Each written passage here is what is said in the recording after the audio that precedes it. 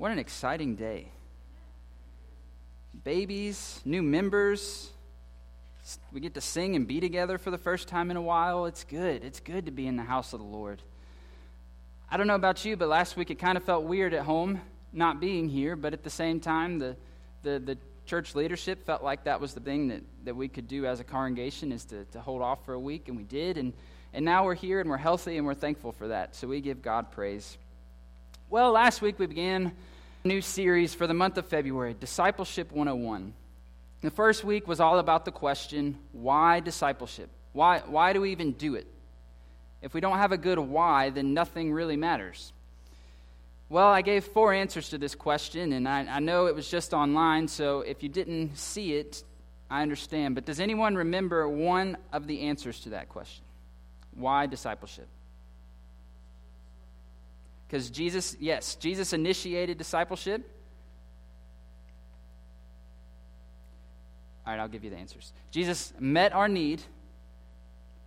We left everything when we were called. We looked at the calling of Simon as Jesus told him to cast his nets. Remember, he had been fishing for an entire night. And he pulls up on the shore and he comes across Jesus, and Jesus tells him, hey, cast your nets. And Simon's like, we just did that all night long. But for some, he does it anyways. Simon is then given more fish than he could ever imagine. And so Simon is called to be a disciple, and these questions don't really cross his mind. He doesn't think why or what is he talking about. All he knows is that he was called by the man who met his need. And if he wanted to initiate further relationship, then there was no way he was going to question leaving everything and following this man who had just done this miraculous thing that he didn't understand, but he knew that it happened. So that was our first week of why discipleship. Why? Because Jesus met our need. No matter how you came to know Jesus, he has met needs in your life. We left everything else, so we might as well lean into what he has for us. He called us to do it, and Christ initiated it. So if God started it, I want to be a part of it. So then we looked at the calling of Simon. We looked at the calling of Simon last week, and today we move just a few verses down the road. We're going to look at Luke chapter 6, verses 17 through 26. If you would, stand with me as we read the word of the Lord together. Luke chapter 6. He came down with them and stood on a level place with a great crowd of his disciples and a great multitude of people from all Judea, Jerusalem, and the coast of Tyre and Sidon. They had come to hear him and to be healed of their diseases. And those who were troubled with unclean spirits were cured. And all in the crowd were trying to touch him, for power came out from him and healed all of them. Then he looked up at his disciples and said, Blessed are you who are poor, for yours is the kingdom of God. Blessed are you who are hungry now, for you will be filled. Blessed are you who weep now, for you will laugh. Blessed are you when people hate you and when they exclude you, revile you, and defame you on account of the Son of Man. Rejoice in that day and leap for joy, for surely your reward is great in heaven. For that is what their ancestors did to the prophets. But woe to you who are rich, for you have received your consolation. Woe to you who are full now, for you will be hungry. Woe to you who are laughing, for you will mourn and weep. Woe to you when all speak well of you, for this is what our ancestors did to the false prophets. Today, this is the word of the Lord, and we say, thanks be to God. You can be seated. And girls, you're welcome to go sit with your family, but you look comfortable. If you want to stay right there, you're welcome to. I'm going to talk for a little bit. Yes. I think the one thing that we can all agree on is it feels pretty terrible to be out of the loop on something. Whether it seems like you're the only one in the room that's unaware of something, or you suddenly realize that you ignored your spouse earlier, and now they're asking you about what you ignored them about, you just feel out of the loop. Well, in high school, I didn't really like to miss school. I just felt like I was missing out. I couldn't miss. But one day, I had to miss. I don't know if I was sick or a doctor's appointment, but it was a legitimate excuse. And I remember coming back the day after I was out, and in math, For some reason, the day that I was out, we started trigonometry. Worst day ever to miss school.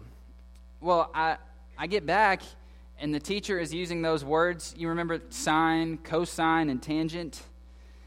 And all I could think of was my dad going on a tangent to never cosine on a loan for someone, and that was all I knew about these words. And to this day, I really struggle with those concepts in trigonometry. Not that I use them every day, but I was only in 9th grade, so for the rest of high school, they were kind of iffy for me. But one of the main reasons that was the case for me was because I never stopped and asked the teacher or asked the classmate. I never pulled somebody aside and just said, whoa, whoa, whoa, whoa, whoa. What in the world is this? What is it? Because that's really what's missing in my education, is I kind of got what they were doing, understand what it was. And I'm going to go out on a limb here today and say that some of you might just feel that way about discipleship. We throw the word around a lot in the church. We love to use it like everyone should know what's going on and that we all mean the same thing when we say the word discipleship. But that's not the case. We haven't really clearly defined it. And I think we have to know what it is before we can engage in true discipleship. So our text this week tells us that Jesus is with his disciples. And there's a great crowd that is gathered around. The crowd was all over.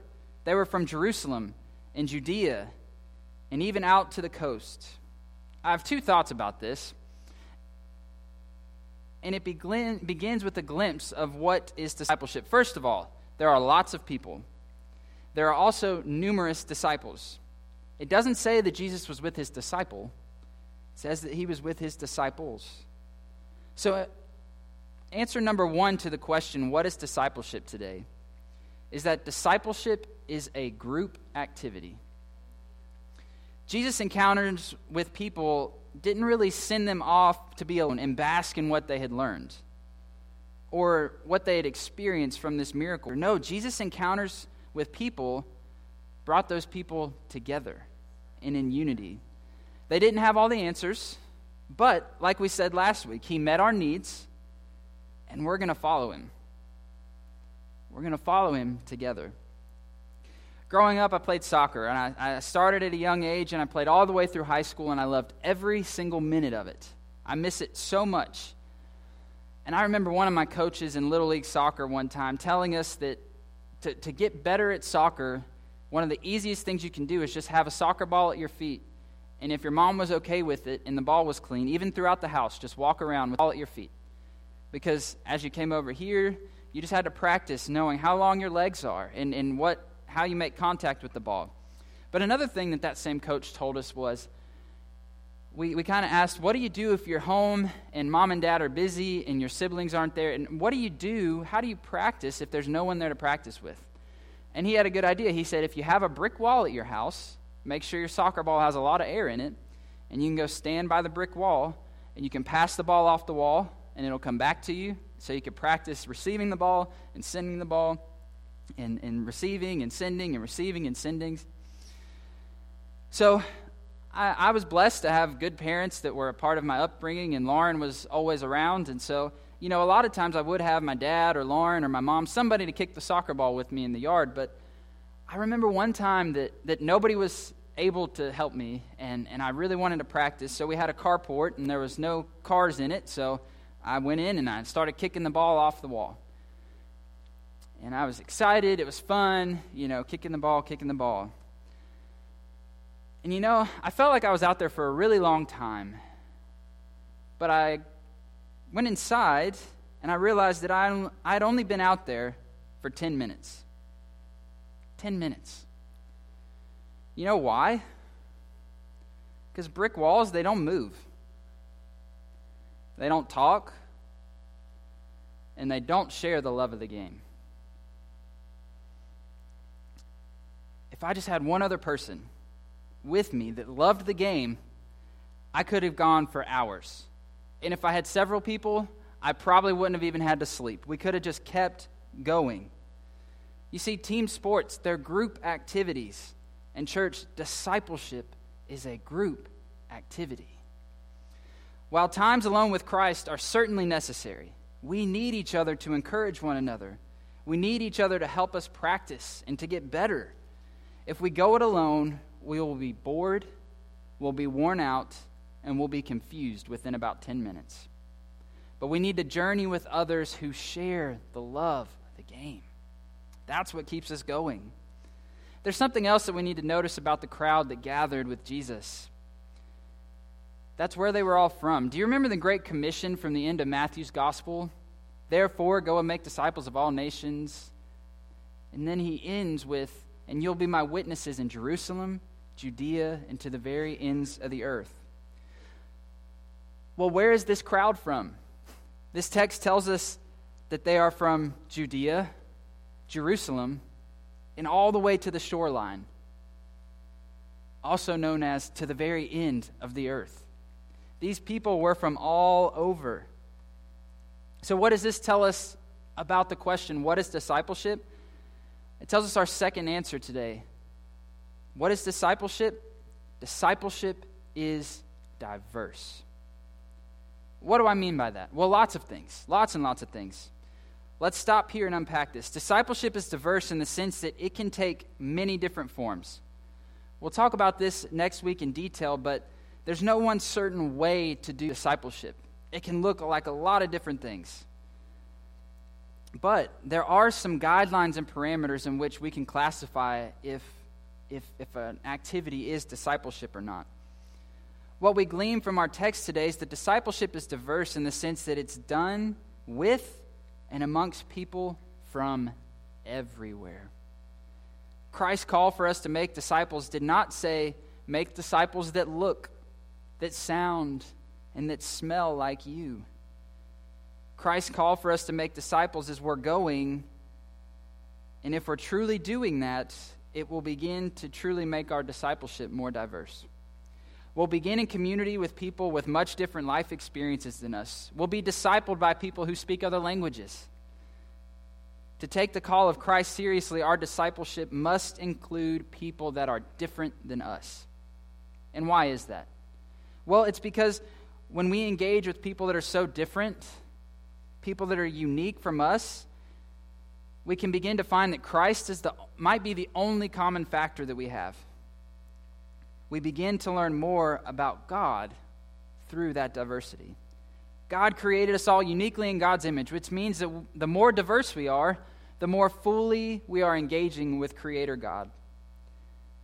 Have you ever looked at abstract art? I've been to some museums on field trips and seen some pretty unique pieces. You know, those blobs that sell for millions of dollars and everyone's just kind of like, huh? Well, one thing that's fascinating about abstract art is that you can look at it for hours and it'll still just look like a blob. It won't look any different. Then someone else can walk up who's from another country, who speaks another language, who doesn't look like you, sound like you, or smell like you, and when they approach this painting, they begin to weep. Why would that be? You see, it's because they know something about the artist that you don't know. This is the heart of diverse discipleship. That we would each, through our unique life experiences, allow the whole body to know as much as we can about our artist that we call God. Again, we could stand there and look for hours and hours and hours, and it's not going to be meaningful to us. It just looks like a blob. But there are others that know more about the artist than you do. And not even so much more, but they know different things and have different experiences that can add to the significance of the painting for you. Next, we see Jesus healing people and freeing them from demons. This seems to have been on a pretty large scale in this text. Well, think about it. When there's suddenly one cure for everything, the source is bound to be in high demand. Our text then gives us what we call the Beatitudes. And you've probably heard these before, most likely out of Matthew's Gospel. But let's look at them one more time from Luke's Gospel. Starting in verse 20, I'll read them for us. He says, Blessed are you who are poor, for yours is the kingdom of God. Blessed are you who are hungry now, for you will be filled. Blessed are you who weep, for now you will laugh.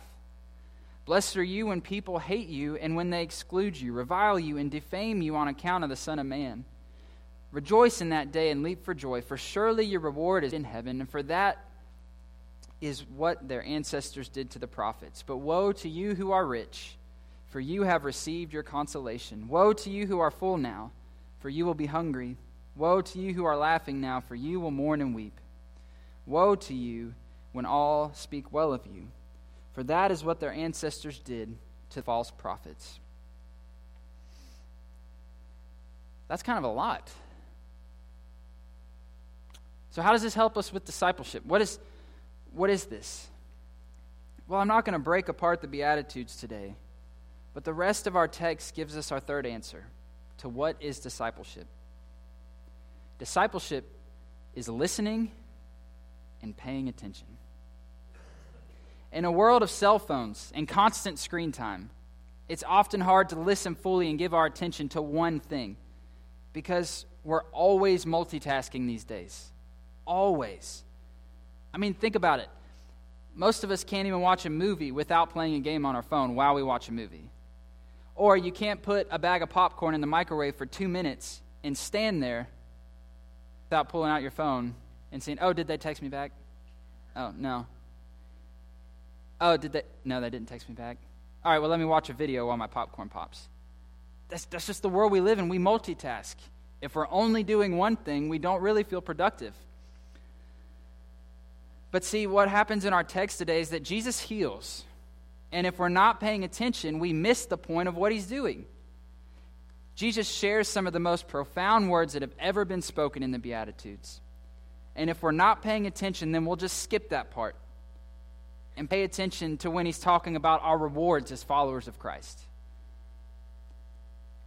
You know, if one of the disciples was, playing Bejeweled on his phone while Jesus was going over all these blesseds, but then he hears reward, yeah. Oh, great is our reward in heaven. Sweet. Next level. So how do we listen? How do we pay attention?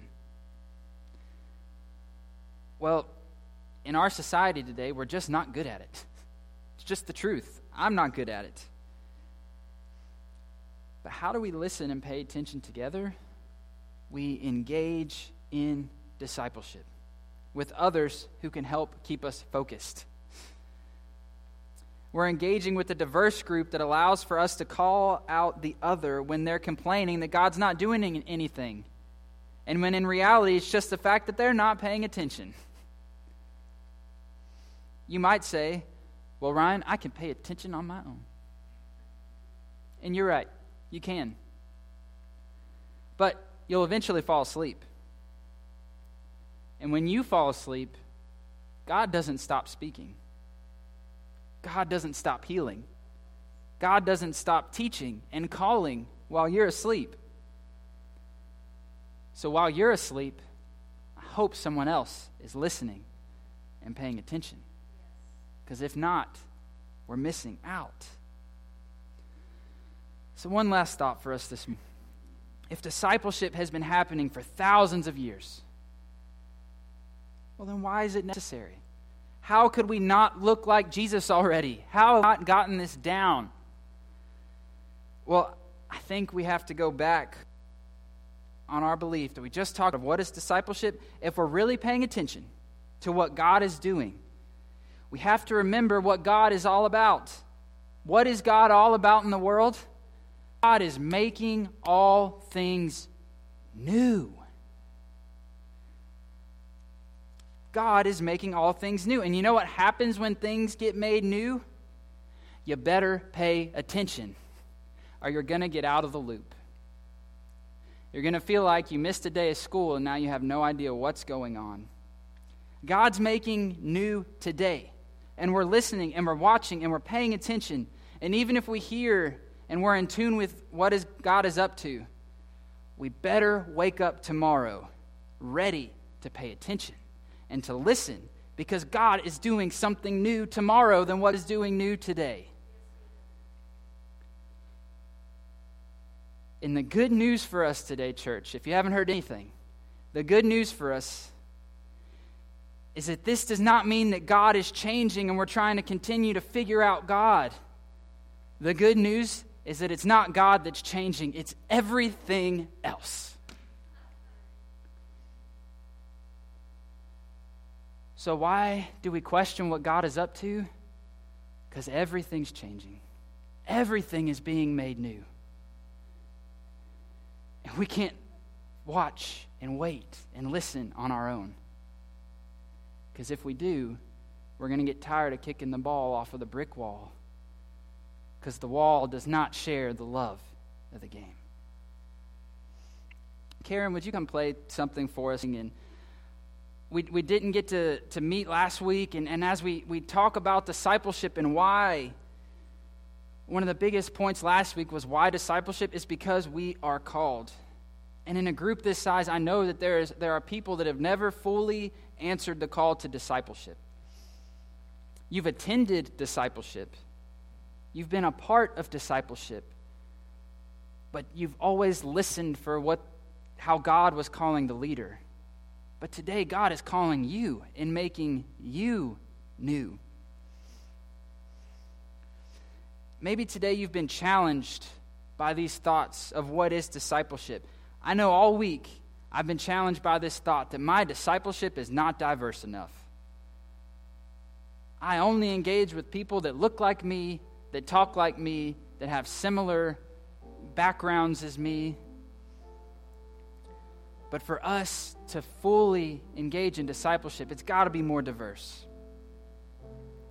So what is it? It's listening and paying attention with a diverse group of people. Are you really answering the call of God on your life? Have you always thought of discipleship as something that it's not? You're not alone. So today I invite you, if you just need a moment with the Lord, to say, God, this journey has been a thing about doing what the church is doing, and it hasn't been about what you're calling me to do. Then ask God to search you and seek in your heart the ways in which God is calling you to personal discipleship that's going to be unique to everyone in this room. Ask God to search your heart, and let's pray together today that our discipleship would be everything that Christ calls it to be. Let's pray together.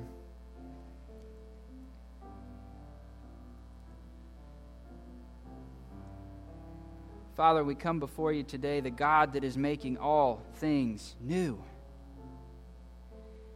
And we wonder why we're questioning where you're at. Help us to pay attention, to quiet our minds and our hearts to the ways in which you are calling each and every one of us to be disciples. Lord, we repent of the ways in which our discipleship hasn't been diverse enough, that we're not engaging with people in our community to make our discipleship deeper. Father, and we do thank you for those special times that we have with you on our own. For even you drew off in the wilderness to be with the Lord, but you didn't stay there. You came back and experienced God with all of us, with your disciples. So, Father, today, may we realize that this is a 7 days a week, 365 days a year call to discipleship.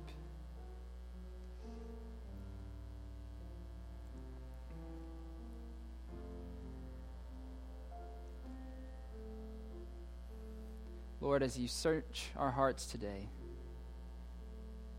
may you encourage us that as you're making all things new, you can make our hearts new today. That as we say yes and surrender to your call on our lives, that our hearts can be made new. Even if we've walked with you for years, Lord, today make us new. And tomorrow make us new. And on Tuesday make us new, Father, because You are making all things new, and we want to participate. So give us eyes to see and ears to hear and hands that can put our phones down and listen to what you're doing in the world.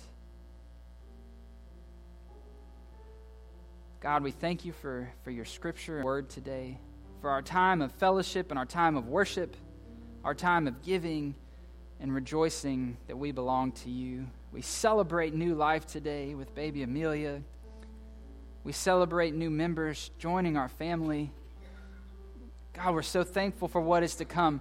There's exciting things, and there's things on the calendar and dates coming up. But Lord, if we are not engaging in meaningful, true discipleship, then it's all in vain. So help us. Show us what it means to be your disciples today. We ask all this in the precious name of Jesus. Amen. Amen.